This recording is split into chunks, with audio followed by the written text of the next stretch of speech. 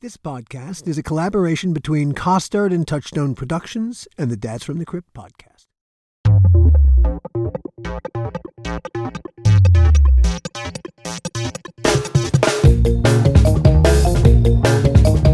Hi, I'm Alan Katz, and welcome back to the How Not to Make a Movie podcast, the making of Bordello of Blood. Episode 5, Endings Are Never Pretty. This episode also could be called How Not to Release a Movie or Life Lessons from a Movie Nobody Wanted to Make. As Bordello's production went on like a rowboat ride to hell, a feeling of resignation settled over us. Resignation and frustration. Ed Tapio was Gil's assistant, and so much more. These days, he's an incredibly talented TV producer in his own right. As we speak, he's producing All-American Homecoming for the CW. What I remember, Alan, is I remember Gil being so frustrated because no matter the schedule that we put together, Dennis would basically blow it up like the first 2 hours of the day, almost every day. When you say blow it up, what do you mean? He wouldn't do, something that was supposed to happen and you guys would have to try to work around it. He wouldn't hang on something or wouldn't walk a certain way or wouldn't go in an entrance the way Gil had blocked it out. And that Gil was constantly having to redo his shot list. I remember, just being so utterly frustrated for him because we couldn't seem to get a day that we had planned shot as we planned it because Dennis, every time he worked, he would blow it up. Gil Adler. Well, he didn't want to be there to begin with, and he wanted to leave as quickly as possible. So you'd think he would want to shoot as quickly as possible, but just to the contrary. We would set up a shot. We would rehearse it once or twice. We would say, okay, now we're going to release the cast and we'll set cameras and lights. And at that point, way until that point, he would go, I don't think I like that. I don't want to walk there. I don't want to. And I would say, well, Where do you want to walk? What do you see yourself doing? What is the character dictating to you? And he would go, oh, I don't know. That's your job. I don't know. So he would just tell me what he didn't want, but he could never tell me what he did want. It's quite amazing what $1 million won't buy you. Yeah. By now, if you recall, our schedule had flipped to accommodate Dennis's HBO show, which rehearsed in LA on Thursday and shot on Friday. That meant our work week, our Monday, was everyone else's Saturday. Well, that annoyed our Canadian crew who wanted to spend their weekends with their families and loved ones, not a bunch of mercenary American filmmakers with more money in their pockets than sense. The other actors in the cast also became frustrated with Dennis, because every day he'd ask us to shoot him out early so he could go back to the hotel and rest. That meant we'd shoot Dennis's side of every scene with the full cast, but when we turned around to film the other actors, Dennis would be gone, and they would have to act their scripted dialogue against Dennis's improvised dialogue being read by the script supervisor. Well, can I tell you, actors hate being disrespected like that. Corey Feldman felt especially disrespected. Corey showed up, he knew his lines, he was professional, He was Spencer Tracy. Corey was great. Corey, I mean, he was right on there. He was ready to do whatever had to be done and put the time in and take direction and have a conversation. I remember he had some good ideas and he was constantly pitching ways to make the character more interesting. You remember how Corey's relationship with Dennis evolved? Because it did. I mean, I think Corey tried to, in being a professional, he tried to have a professional working relationship with Dennis. He tried to be friendly with him. And I think Dennis wasn't interested. That's a nice way of putting it, Gil. That's a really nice way of putting it, because Dennis was just a dick to him, from what I remember. You could say that about his relationship with almost everybody. I don't know if you guys even know this, but I was doing runs across the border to Blaine for Corey and Angie to get them both cigarettes and weed. Oh, Ed, this is the whole point of the exercise. Start talking, Ed. No, I mean, Corey couldn't get a Marlboros. I don't know if you remember, there was no Marlboros in Vancouver. And so I went over the border one day, believe it or not, to go to Taco Bell because there was no Taco Bell in Vancouver. And I came across the market and I came back with a carton of smokes of Marlboros, and I brought them back for Corey, and he was like, oh my God, thank you. Because he used to chain smoke Marlboros and he didn't like whatever he was buying in Vancouver. And so for like 4 straight weeks, I would hop over the border. I'd get cigarettes for him and for Angie. And twice I picked up a couple of joints for him too, from a friend of mine that I had in Blaine.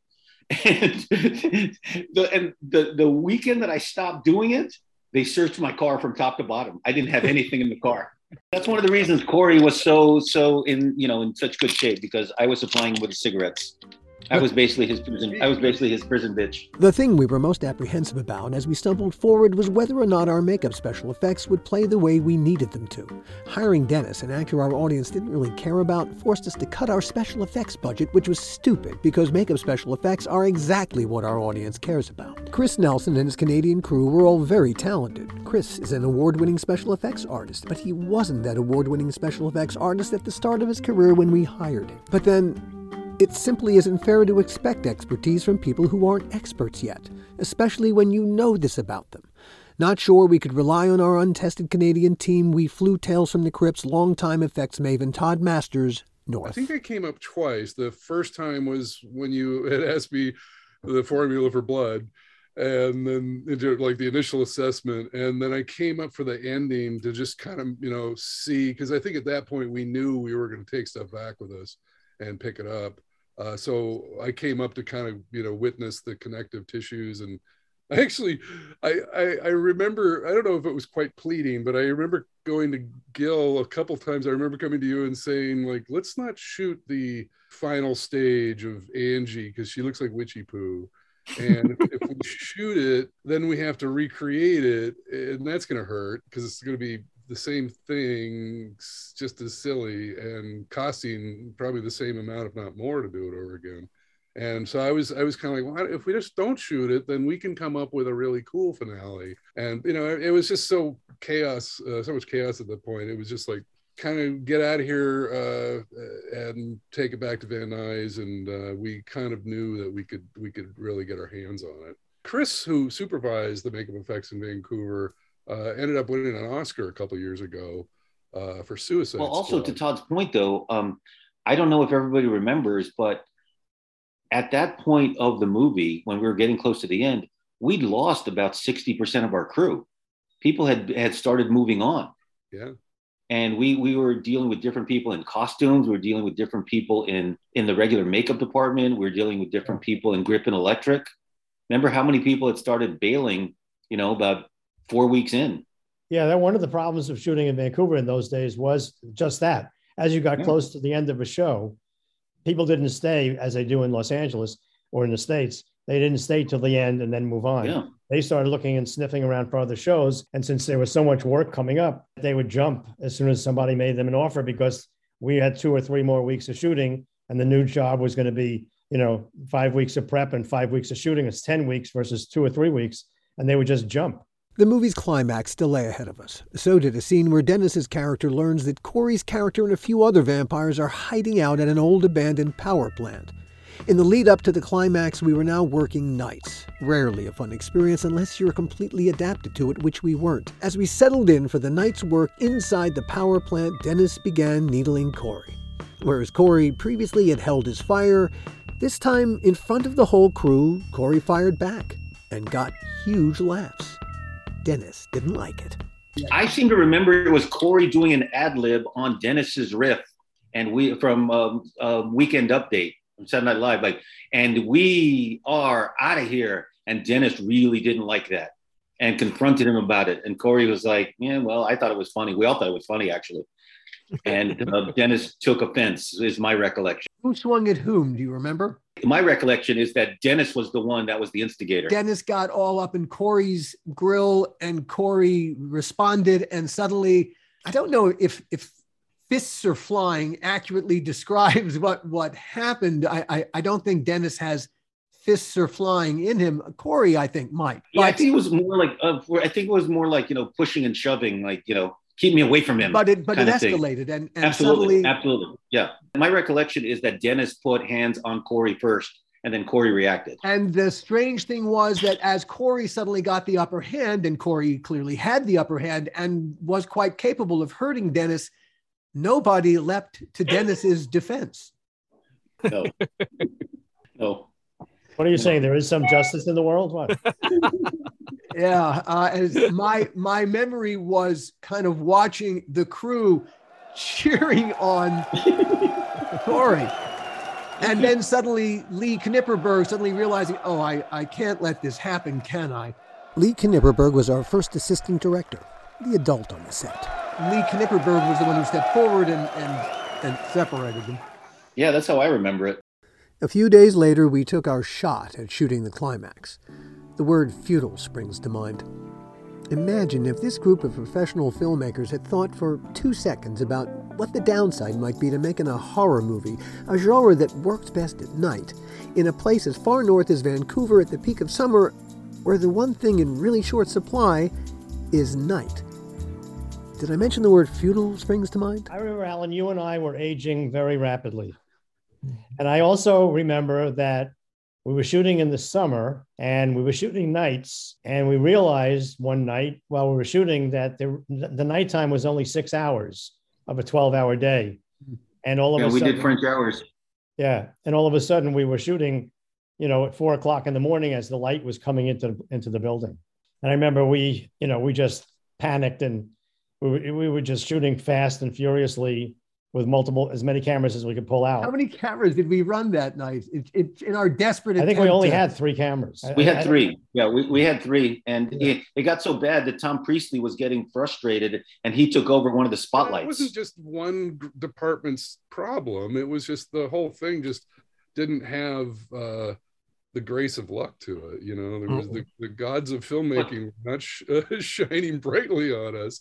So we packed up our toys and went home. The climax was Dennis's last day. I remember when we had his last shot, I'll never forget this. And he was done with the movie and I just wanted to throw him under a bus by then. He came over to me and gave me a big hug and said, "Hey, listen, I forgot his wife's name, but he said, if my wife and I invite you up to Santa Barbara for dinner, you'd come, right?" And I said, "No." He goes, No, I'm the funny guy. Stop being funny. I'm serious. If I invite you up for a dinner, you'll come, right? With your wife? I said, "No, Dennis, I wouldn't come. I wouldn't come anywhere near you. I want nothing to do with you." And I walked away from him. And he yelled after me, "Oh, come on. You'll come. You'll come. If I invite you up for dinner, I know you'll come." Wow. And that was the last I ever had anything to do with him. Gil would be done with Dennis until the reshoots anyway. And there was plenty that needed reshooting. The last day of filming came and went. We were on location, second unit, having the Cypress ski area above West Van stand in for Tierra del Fuego, where at the beginning of the movie, Phil Fondacaro's character digs up Angie's character. When our first AD, Lee Knipperberg, announced that we'd completed principal photography after finishing the Martini, a collective shrug went up. A few of us shook hands, but none of us felt like we'd accomplished anything. Survived, maybe, for now. Normally, the producers would have sprung for a wrap party, an important part of the whole filmmaking experience, but we knew for a dead certainty that none of our Canadian crew would show up at any party that the Americans threw, not even for the free liquor.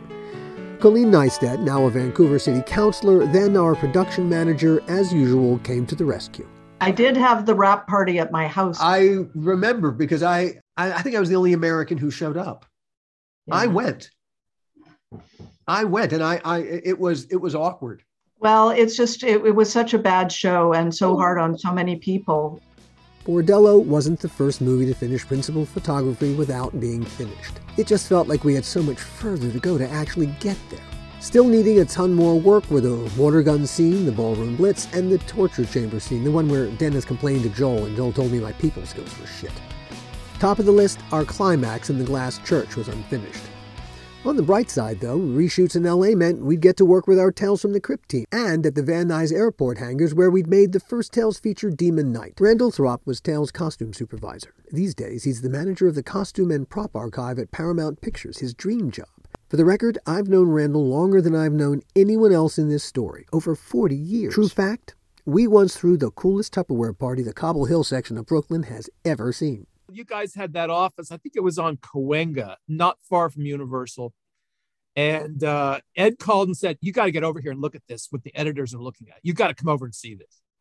So I came over and the editors showed me that sequence with the vampire prostitutes being sprayed with holy water.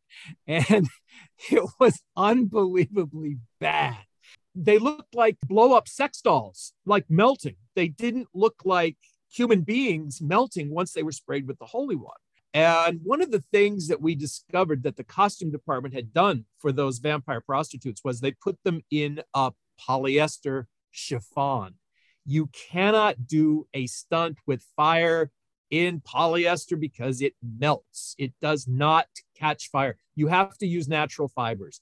So that's when Warden Neal and we had to reshop and try to match what they had done in Vancouver with silk chiffon as opposed to polyester, which became expensive. It's not cheap. And to try to match it, but Lord have mercy. Maybe the best part of being in LA with our team was having our American production manager, F.A. Miller, back. We were a very tight group. We all liked each other. And F.A. Miller was the one who really made sure that if you weren't there to have fun or to play and be nice, you were out. All it took was one bad episode and you were out the door. And all of us always felt like we were kind of cherry picked, because we depended on each other. I depended on Todd. Todd depended on what I could do. Steve Melton, Greg Melton, it was always, we always worked so well together. And I think, Tales from the Crypt was probably the best experience of my career because it was also fun because you were basically shooting a mini movie every week. I had a situation in Georgia where I did a really super low budget horror comedy called Stand Against Evil for IFC that we did very much like Tales. We did 3-day episodes. We blew up a demon every episode. I blew up a car. I flipped the car for $800,000 an episode, full union. And I had people turning down other work in Atlanta on the hopes that we would get picked up for another season. And all 3 seasons, we had less than 10 people turn over because of the lessons that I learned from you guys. Right. Well, F.A., I can't give enough credit to F.A. I learned so much from F.A. in the business, not just as a producer, but just in the business. I learned so much from F.A. And I learned each year, I appreciated him more and more in his subtle, sort of silent way of going about doing things. He never kept things from me. When there was an issue, he would tell me the issue. And then we would talk it out and figure out what to do. But F.A. was such a blessing in my life in terms of my career. And as a crew member, I have to say, F.A. really did the idea of the open door policy. I mean, I could go in and talk to him, and there's so many times I would go in and just say, "Oh my gosh, we're worn down on this one." It's like, now, darling, just take a break, just breathe. He would always, but he was just, he did have that open door and he would stop by, he would chat. I mean, he was very, tuned into the crew completely. And like I said, and we all know this, if you didn't fit in, you were gone. And that was, he could clean house really quick. But that was a good thing because then, things got back to normal. First, it was sort of fun to get back together, for this short time. But then as the night went on, it just kind of disintegrated. And I remember Erica wouldn't come out of her trailer. Dennis was pouting and Chris Sarandon was very nice. I remember that.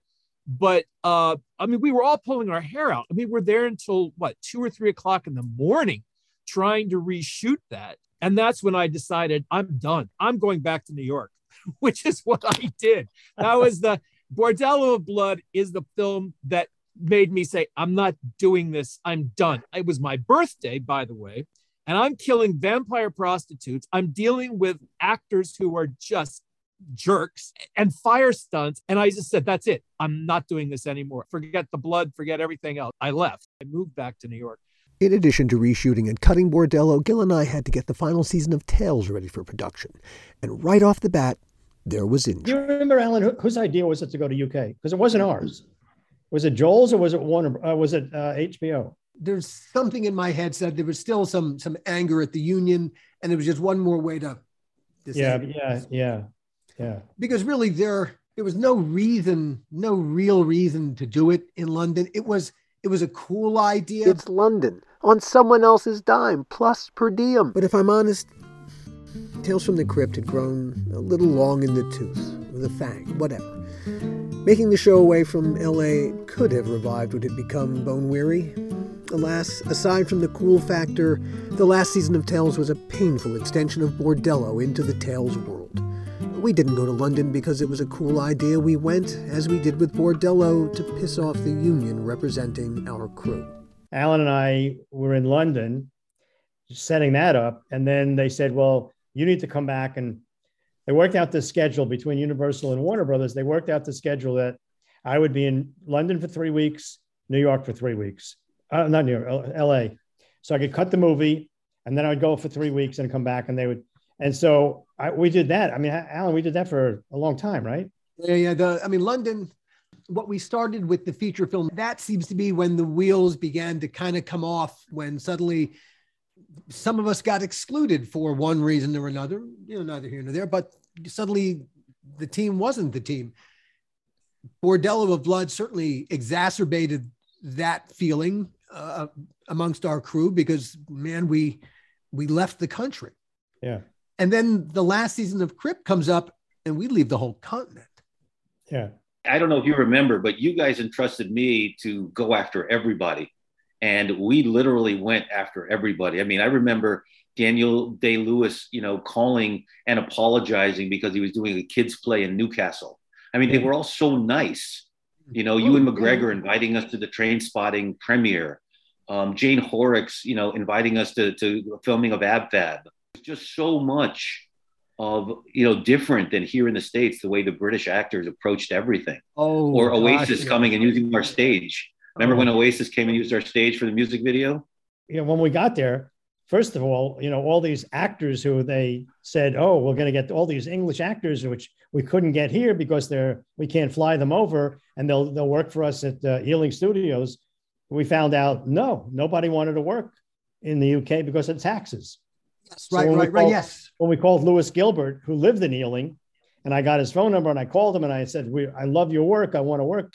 I want you to do. And he goes, oh, my boy, I love Tales from the Crypt. A wonderful show. I love that show. I'd be delighted to direct one. I'm going, wow, this is going to be great. We're going to work with Lewis Gilbert. And I said, Lewis, I'm going to send over a car tomorrow morning, pick you up at your house and bring you over to the studio. And he goes, wait a minute. Where are you? I said, I'm in the Ealing Studios. And he went, oh, no. I can't work here. Tax situation. No. I thought you wanted me to come to Los Angeles. And we got the same reaction from Roger Moore. Roger Moore invited us to go to Switzerland. We had so many people say to us, if you were only in LA and you wanted me to come and you'd pay for the flight, I'd be there. And we couldn't, obviously, when we were shooting in LA, we didn't have money for flights like that. So we didn't use them. But when we got to London, we found out, we can't get these people anyway. Yeah. Our structure, we were 3 days in, 2 days out. That system did not work there because, you can't build as much there. There's a reason why they use locations so much more. They're great locations, or any kind of great location you want. It's tricky to get to those locations because, London's a very slow city to move around.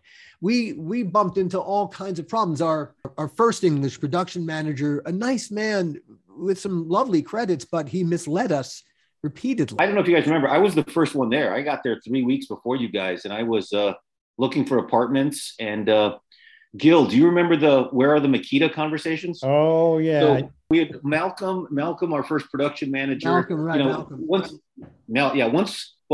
I said, I was the first one there. I was there 3 weeks before everybody, and I had apartments. I had like 5 apartments for you to look at, Alan. 5 for Gil. I had some for Greg. I had one for Scott. When you guys all got there, Greg came up with the plans to build for the first episode, and like 3 days into prep, Malcolm comes to me and goes, yeah, we're having a hard time with the sets. And Gil walks on the set and sees guys hammering with nails. And he looks around and goes, where are the Makitas? And the guy goes like, what's a Makita? I remember looking at him. I was so outraged. I went, what's a Makita? What do you mean? It's like a staple gun. You put 2 pieces of like boom, boom, boom, boom, boom, and the set's up. I remember them looking at me like, is he out of his mind? What's he talking about? But I do remember saying bang, bang, bang, bang, bang, and the set's up. Back in Los Angeles, we were used to our construction crew arriving at our stage with their pickup trucks loaded with tools. In London, our construction crew arrived at Ealing Studios having just gotten off the tube. They didn't bring any tools with them. That was our responsibility. I remember it was such culture shock for us when Crafty came out with literally tea and cookies. And that was the craft service cart. Right. And all the English people were happy. And Gil and I and Scott are like, what the fuck? What is this? Right. For reference, Joel Silver used to refer to our craft services table at Tales from the Crypt as gum and water. I remember Malcolm and having a conversation with Gil and I around about the first day of production when the question was asked, do we put the biscuit tin down on the cart, or do we hand them out? If we put the biscuit tin down, the lads will take more than one, I even, how about the conversation, Gil, with Malcolm when we had our standard deal memo, and he's like, looks at us like, you can't have that. It's like, what's wrong with it? It says they can't drink on the job. They all go to the pub at lunch and have a beer. Right. So we rewrote it to say no drinking on the job except for a beer at lunch on the company pub. Yeah. And even then, we didn't want to do that. I remember being very resistant to that, going, I don't like this. They're going to come back and they're going to be, And you go into the canteen and our whole crew was in there having a pint. Yeah. It was such culture shock. And when we did do catering, the double-decker buses, for food was just so odd. It was just so odd. And the food was horrible. Do you remember, Ed? I suspect you'll remember this because I remember it rather vividly, that we got a phone call. We needed to bring out another bus for lunch. What happened to the bus? We have a double-decker bus for lunch. He goes, yeah, we can't use it. They threw up in it. And I was like, what? Yeah, the crew threw up in it. I go, the crew? I mean, was it one person, two people? Well, more than two people. Well, what happened? Well, I think the food was off. And I'm like, what? I mean, do you remember that? I do. Yeah. Sadly, I do. When you were talking about the double-decker bus, that image just came back to me because I remember going out there and seeing throw up all over the bus going, holy shit, what the fuck is this all about? It's funny, the little things that you remember, the little tiny snippets. Yeah. I remember when Bill Malone was directing and you and Alan had gone home and you had left me to close and you had told me that, pull the plug at 10 p.m. And Bill needed like 2 shots left. And the first AD comes up to me and says, we're probably going to go till 10:30. And I said, no, I'm pulling the plug at 10. He goes, no, we'll get to work, but it'll take till 10:30. I said, no, we're pulling the plug at 10. And he goes, you're an assistant. You can't do that. And Bill Malone looks at him and goes, yeah, he can. Yeah, he can. He's speaking for Gil and Alan. He can do that. And yeah. Bill looks at me. It's like, calm. He goes, I'll get it, Ed. Don't worry. 10 o'clock. We're good. He got it, right? Yeah. Oh, yeah. He got it. Yeah. The last season of Crypt was subpar. Mea culpa. I took my eye off the Tales from the Crypt ball to focus on the new Tales from the Crypt-like show HBO had ordered from the Crypt Partners based on all the old EC science fiction comics. I'd been pitching ideas about it with no luck. I figured we'd sort out what the show was when we got back to LA, except that's not what happened. It turned out Joel had other plans, and they didn't include me. Alan Katz, our manager, called me one morning while the negotiations were still ongoing. He said, I need you to come to my office. So I went to his office in Century City. He wanted to tell me in person that Joel decided he doesn't want you to do it. He's not going to negotiate with you anymore. And that was it. I said, but Gil is still doing it. He said, oh yeah, he wants Gil. That was hard. Mm-hmm. And I took it rather personally. There was a moment, I think it was a day or two later, I guess, and I don't know what precipitated this phone call, but for some reason, I was sitting in my house in Los Feliz, and I get a message being left that Joel Silver and Bob Zemeckis are calling me. And for the life of me, in retrospect, I can't imagine why I didn't pick up the phone or return their call, but I did not. Now I know why. I was so angry. Right. I was beyond any reason, but I would be willing to bet if I either picked up the phone and had an adult conversation, I would be willing to bet that I would not have been completely cut off the way that I was. Scott Nimmerfro told me a couple years long after the fact that I kind of took it the wrong way because the intention wasn't to cut me off, that there were a couple of those horror movies that you all did where Joel would have been quite open to me working on them, but I never returned a call. Now, that's not what he said. That's what I'm saying. I don't know. I don't know either, to tell you the truth. I mean, I don't know why suddenly I was singled out as the problem, but it must have been because I was the one who was sent packing. For me, it presented a problem. All my produced work, everything I'd written for a decade had 2 names on it. And going out into the marketplace, suddenly I was nobody and nothing. And the problem with having two names on a script is, you know, when you hand it to someone, the first question they're going to ask you, it's a perfectly good question. Well, how much of this did you write? And so I was stuck literally having to go back to square one in a sense, because Alan Katz he tried to get me to do really the one thing that I should have done in that moment. Hey, Scott Nimmerfro in a moment like that, I know what Scott would have done. He'd have sat down and he'd have written a script. Mm-hmm. You want to know who I am as a writer? I'll show you. But I was experiencing the very beginning of a writer's block, because unless I was being paid, I had no interest in writing. And I was interested in writing whatever the man wanted. Hey, what do you want me to write? So I put myself into a really dumb place. The shortest answer to solve my problem was to sit down and write a goddamn script. You know, when I approached you and I said, I need to take your name off our scripts, that was a problem. And I can understand why that was a problem.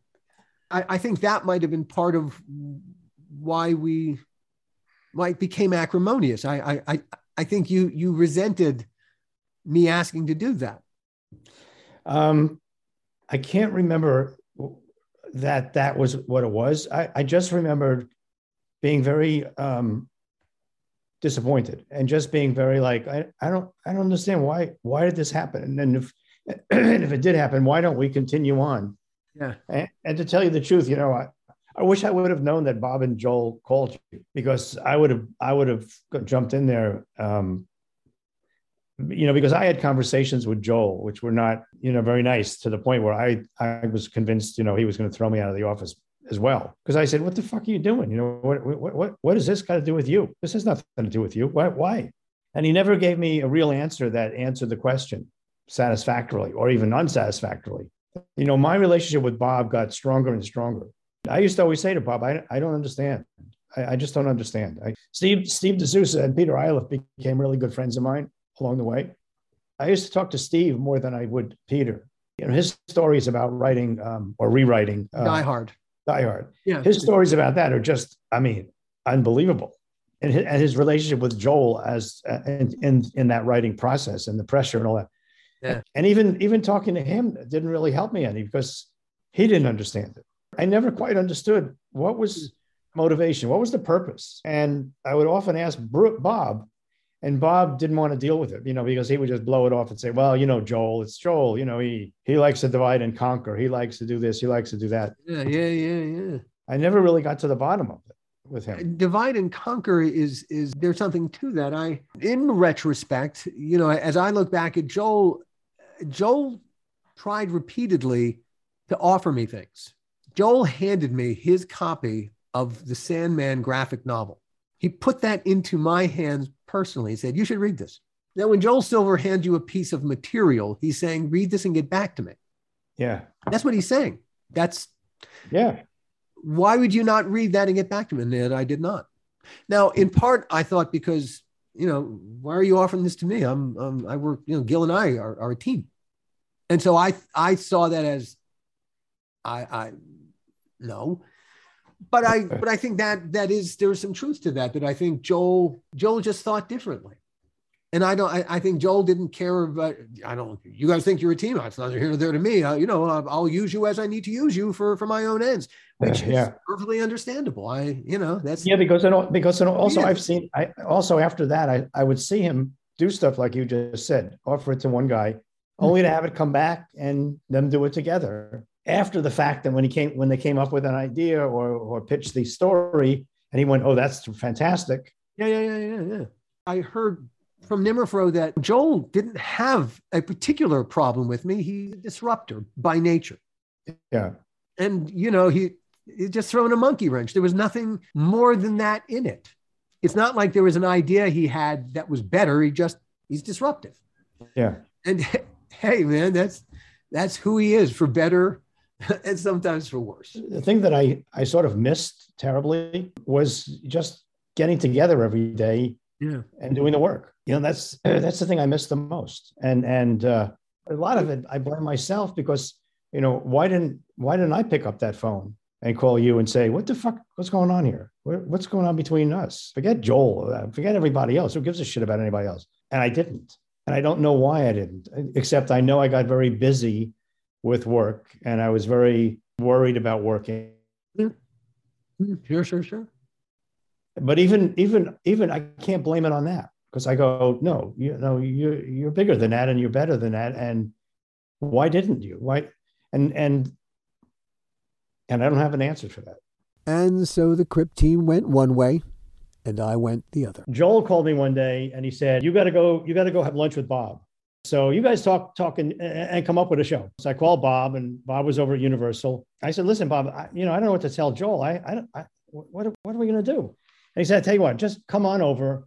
I'll get deli from Jerry's. I'll get chocolate chip cookies. We both like that. And we'll have lunch and we'll talk.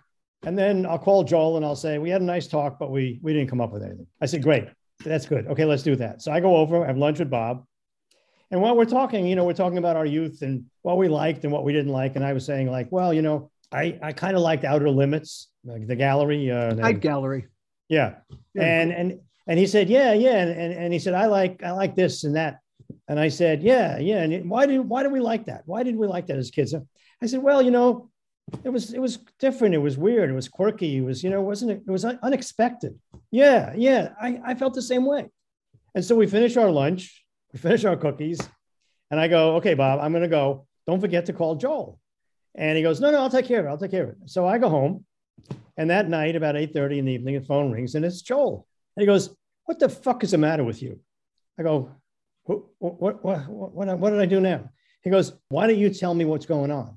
And I go, I don't know what you're talking about. He goes, I got off the phone with Bob and I had to call Bob. He didn't call me. And I had to say, what happened to you and Gil? And he said, well, I want Gil to tell you. So tell me what it is. So I go, what are you talking about? And he goes, tell me the idea.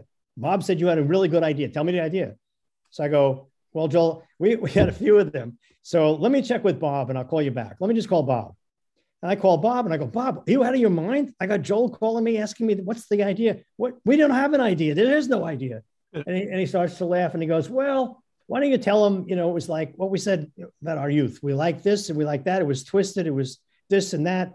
And it was funny, but it was scary. And then just say, we're working on it. And then he'll leave us alone. So I go, Bob, I thought you were going to talk to him. Just call him back. So I call up Joel and I tell him, and there's a silence after I speak. And he goes, I love it. Let's do it. What do you mean? He goes, I'm going to call Chris Albrecht and set up a meeting for you, me, and Bob. And I'm going, Joel, click. I call Bob back. Bob goes, don't worry about it. It'll go nowhere. It'll die. 2 days later, I got a call from Joel. You, Bob, and I have a meeting with Chris Albrecht at HBO to pitch this new show. And I go, Bob, there's no show. You and I know there's no show. So how are we going to pitch? So he goes, Chris has always been a big fan of yours. He'll understand what you're saying. He'll see that there's no show. And he'll probably say, we should work on it some more and come back. Don't worry about it. So now we go over to Chris Albrecht's office and it's the three of us. And, Chris is waiting for someone to start the meeting. And so they go, tell him. I go, tell him? Yeah, Bob, tell him. So I go, well, it's this idea and I tell him and Chris Albrecht gets up from his desk and was on the 41st floor in Century City. He looks out the window towards the ocean and pauses for a minute and turns around and he goes, let's do it. And I'm like, let's do what? And he goes, the show you just told me. I go, well, what do you mean, let's do it? And he goes, we'll do 10. And Joel goes, yes, that's terrific. Yes. And everybody's congratulating everybody. And I'm like sweating. I have no idea what we're talking about. And I take the elevator down with Bob, just the two of us. And I go, Bob, what are we going to do? I mean, you and I better get together and talk about what this is, because I don't know what we sold. And I don't know what their expectation is. And Bob looks at me and he goes, Gil, I'm going to be busy for a while. I'm making this movie Contact. So you're kind of on your own. And I said, but Bob, but there is no show. I mean, be candid with me, Bob. You know there is no show. And he goes, yeah, you'll figure it out. And that's how Perversions happened. Bordello missed its Halloween 1995 opening. Instead, Universal dumped the movie the following August, The Doldrums, where unloved movies go to die. I don't know what the rest of y'all did, but I put together a little theater party. It was me, my wife, Aubrey Morris, and one or two other friends. And we went to a movie theater in Burbank, for the premiere of Bordello of Blood, and there was nobody in that movie theater.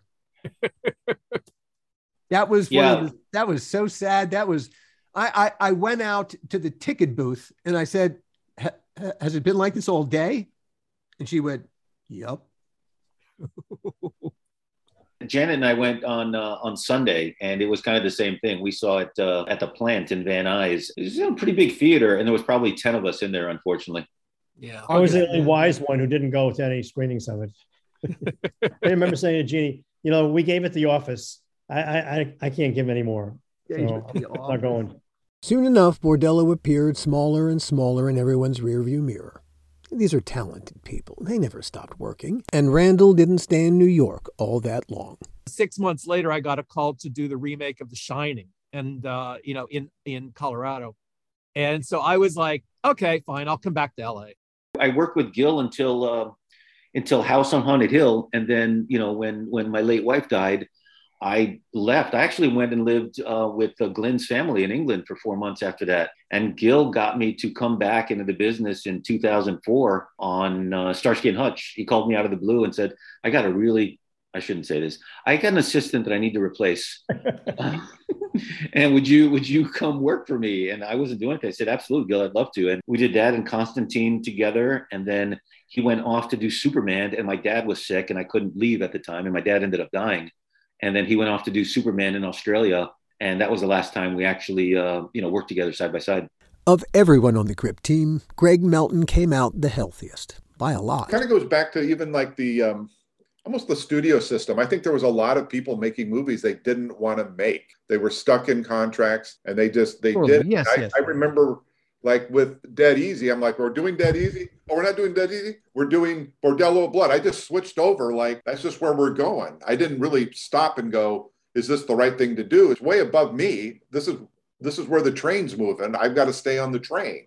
I'm the easiest person to replace, Yet the hardest in so many ways. I look back on it all, and it's all just sort of like was wonderful. I had fun up there. I was getting to build a lot of stuff. I was working with people that were very supportive and creative. We were getting things done. How dare you have a good time on that movie, Greg? I'm sorry, but I'm just saying that I just look back on it. I obviously had a much different experience. You were really in the trenches, of like, I know what goes on. I read the emails that Frank would send AMC that got him fired. That's Frank Darabont, another Crypt alum, getting fired from The Walking Dead, the show he developed and executive produced. Greg was Walking Dead's production designer from 2010 to 2012. He helped create the show's look. He's a real big part of its success. I'm so glad I don't have to deal with any of that. I'm just down. I've got my little department. We'll do this. I'll pick some colors. Everybody will be happy. I'll pick some colors. Oh my God. You're making me realize I've done this all wrong. Colleen Neistat's perspective. I had never, ever experienced, and I've been around, extreme personalities, but Joel stands out. But I lived through it. I mean, this is one of the things I think, if I could live through that show, if I could survive that show, I can certainly survive a political campaign. My perspective of Joel, it might be a little bit different in the sense that, I spent probably close to 15 years of my life working with and for him. Yep. There's a part of me that's very grateful to him for giving me the opportunity, giving us the opportunity on Tales, and then going further with me on some of these other things. And then it all ended rather abruptly when, he one day threatened, I was coming back from Ghost Ship in Australia, and he said, I have our next movie to do, Gothica. And I said, well, no, I just got a call from Lorenzo de Bonaventura, who was running Warner Brothers at the time. And he said, look, we want you to do bigger movies for us. I have 3 scripts I'm sending you. You can do any one of them. And I said, okay, well, I'm leaving Australia, but I'm going to Tahiti for a week. So I'll be back in 10 days. And he said, great, read them and just tell them which one you want to do. 15 minutes later, I get a call from Joel. And he says to me, you're doing Gothica. We're doing Gothica. And, if not, you'll never work in this town again. And I'll make sure Warner Brothers, on and on and on, right out of Sunset Boulevard. Mm-hmm. And so I said to him, I'm not doing any more of these movies where I don't have a substantial ownership interest, because he wouldn't give me ownership in the movies.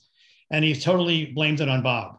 He said, well, the problem isn't with me. The problem is with Bob. Bob doesn't want you to have any ownership. And I said, are you kidding me? I know Bob better than I know you. Yeah, and no, that don't fly. I go up to his office at Universal because he gets deli sandwiches from Al's, and we have lunch and we just chat about stuff, shows and what we like and what we don't like. So I said, this is not coming from Bob. This is coming from you. And then finally, when I came back, I went over to his office. He was on a plane going to New York. So I said, okay, well, tell him I'm back. And I want to continue the conversation we had last week. Because I said to him, Joel, there's no sense in arguing over the phone. I'll be back in a week and we'll sit down and we'll talk. You're doing this movie. You call Lorenzo back and you tell him you're not doing anything for him. You only work for me. So when I got back, he was on a plane. I went into his brand new office, which used to be Dick Donner's. And then when Dick left, they gave it to Joel. They redesigned it and remodeled it. Beautiful place. They turned it into a Frank Lloyd Wright palace. Yeah. And so they said, I went in there. They said, oh, Joel's on a plane. I said, okay, just tell him I called. He should call me when he gets back in a week, whenever. I start walking to my car and they come running out of the office saying, come back. We have Joel on the phone. He's on the plane and he just checked in. We told him he wants to talk to you right away. So I go in and they put me in his office, his brand new office. And I'm sitting at his desk talking to him on his phone. And he's screaming and yelling at me about how, I don't care if you're back. I told you last week what it is. You're doing Gothica and on and on. And I said, Joel, the one thing you should know about me after 15 years is don't give me an ultimatum. If you give me an ultimatum, I'll tell you to go fuck yourself. So just don't do that. When you come back, we'll sit down and we'll talk it through. And he kept going. He kept going there. And he kept saying, you have to say yes before I hang up. And finally got to the point. I said to him, if you keep saying this to me, I'm going to tell you to go fuck yourself. And he did it one more time. And I just yelled into the phone, fuck you. And I smashed the phone down so hard. I broke the phone. I thought I broke my fist. And I walked out of there so heated and went to my car and just went home. That's sort of how it ended between Joel and myself, because then thereafter I started doing bigger pictures with Warner Brothers. For a run of years, Gil produced Warner Brothers' biggest tentpole movies. Starsky and Hutch, $170 million at the box office. Constantine, starring Keanu Reeves and Rachel Weisz, $231 million. Superman Returns, $391 million. And Valkyrie, which Gil made with Tom Cruise and Kenneth Branagh, good for another $231 million.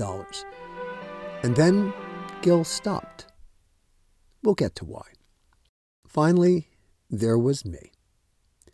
In hindsight, the Bordello experience set off something. It exacerbated a problem I didn't know I had at the time: bipolarity and depression. As anyone who's ever experienced that darkness knows, depression robs you above all of perspective. You can be deep into one and not even know that's your problem. And if the deep down reason for the depression and everything that comes with it is, say, a secret you've denied, well, nothing good can come of that. For a while, I struggled. After a year of telling me to write something for Pete's sake and getting nothing, my manager Alan Katz fired me too. I struggled some more until Scott Nimmerfro introduced me to the guy who'd be my agent for the next decade, Nick Mechanic. Nick's a podcast unto himself, but Nick believed in me. He got me onto The Outer Limits, where for 2 years I thrived. Now here's the thing. We made The Outer Limits up in Vancouver. When I returned to Vancouver in 1999 as a co-executive producer, people still remembered Bordello, and not in a nice way. I had to prove to quite a few of our crew that I wasn't then the same asshole I'd been on Bordello. The Outer Limits years were good creatively and financially. Helen and I started our family. Our son Tristan was born in Vancouver. And then Tristan's sister Bianca was born in Los Angeles. For a while, I contemplated getting naturalized up in Canada. That's where all the TV work was at the time. But my wife and kids weren't going to move with me to Vancouver. If I wanted a TV career, I'd have to fly to see my family on the weekends. I chose my family. For almost the next 20 years, I stopped being a writer and producer and became a full-time dad. Best gig I'll ever have, bar none. My son loved playing soccer and basketball, which I coached. Hell, I even started a whole club team for my son to play on. Even being a dad, I still had to do things big. Also, I coached a lot of ultimate frisbee, a great game that's entirely self-officiating. This being Silver Lake and Highland Park, among the players I coached in ultimate were Billie Eilish and her brother Phineas. For real. Phineas is very good. But my self-loathing depression continued to feast on me. With me not working much anymore and expenses high, the money soon ran out. We lost our house, the one Tails bought for us. We went bankrupt. 3 days before Christmas 2016, a month after Trump got elected, I came within literal inches of killing myself. Here's the public service part of the podcast. Immediately afterwards, I drove straight to my GP and I told him what had happened. I'd been contemplating medication, but frankly, it scared the shit out of me. I'd done some research and I'd found a mood stabilizer that I hoped would work for me. My GP whipped out his smartphone and concurred. He wrote the script. That night, I told my family what I intended to do. They were grateful. I was finally doing something about it because my self-directed rage was doing everyone harm. And that's when I got really, really lucky. Within 36 hours of taking that first 25 milligram dose of lamotrigine, I leveled. I literally felt the depression lose its grip on me. And I started to get healthy for the first time since I was 14, it turns out. You see, I've been keeping a secret from myself that at 14, I was molested twice by the religious director at the synagogue in northwest Baltimore where my family belonged.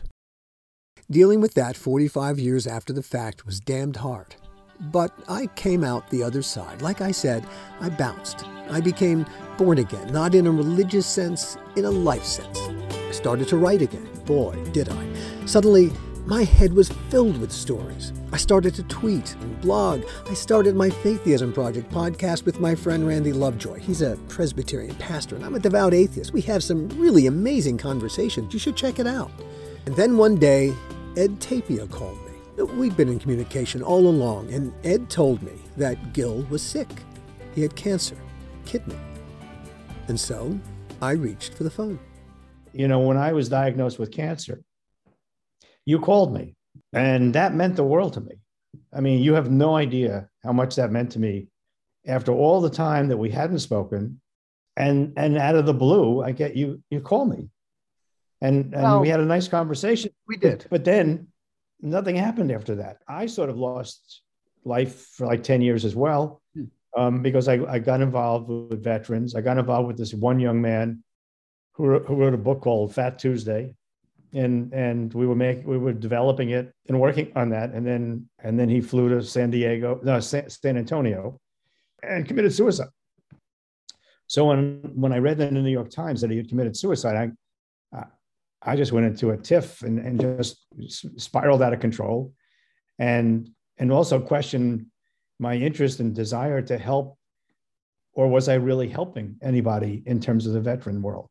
And so that, you know, between the cancer and that, you know, I just sort of, I guess, spiraled out of awareness of where I was for like many years. I hear you. I know how that can be. Yeah.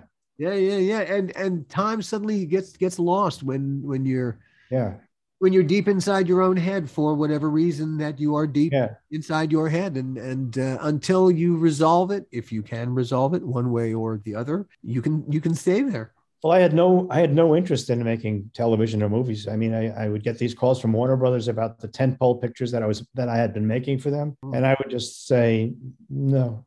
I mean, I wouldn't even explain. I would just say, I can't do that. I know.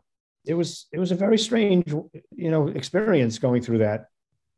Not the same as what you went through. I think what you went through was even harder. But I never quite understood. And years passed after that, and I never, you know, understood why we didn't continue from that. Why we didn't build something from that. And I blame myself. You called me about the cancer. Well, you know, everything in its time. So I'm working on a bunch of film and TV projects trying to reinvent myself.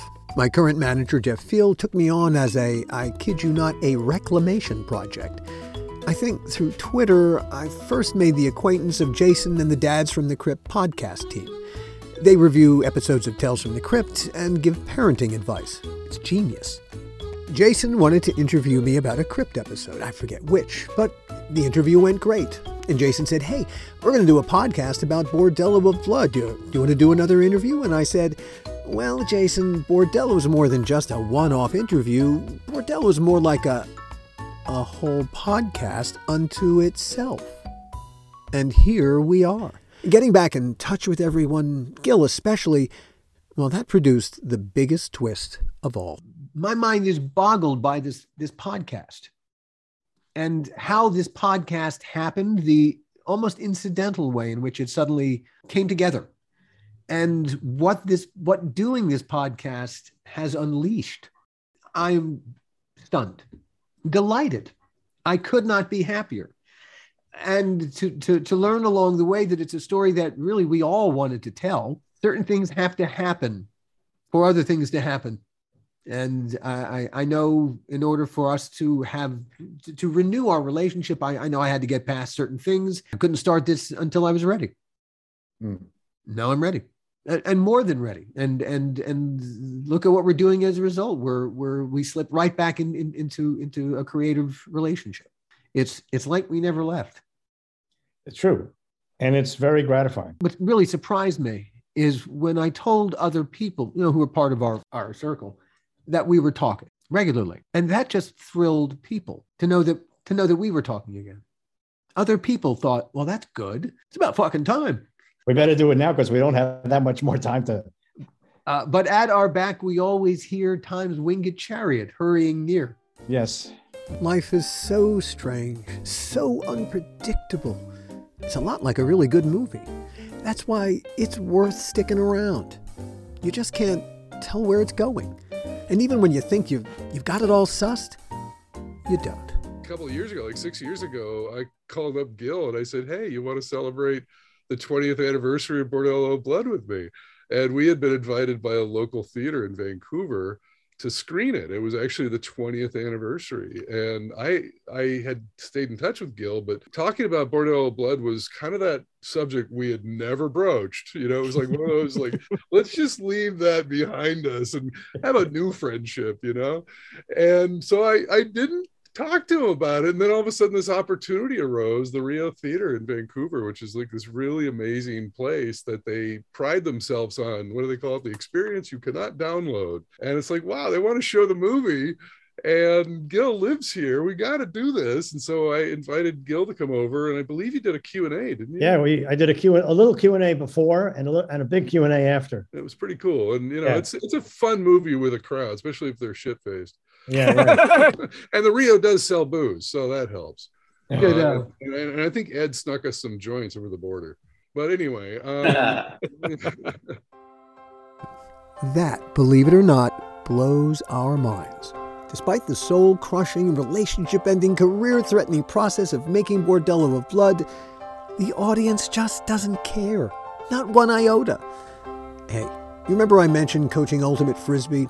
Well, here's a funny twist that'll bring the whole concoction around. Like I said, Ultimate's self-officiating. There are rules, but not a ton. And one day I needed to look up a rule, and so I went online to do it. And I discovered something that also blew my mind, and I think it's going to blow yours. Know who invented Ultimate Frisbee?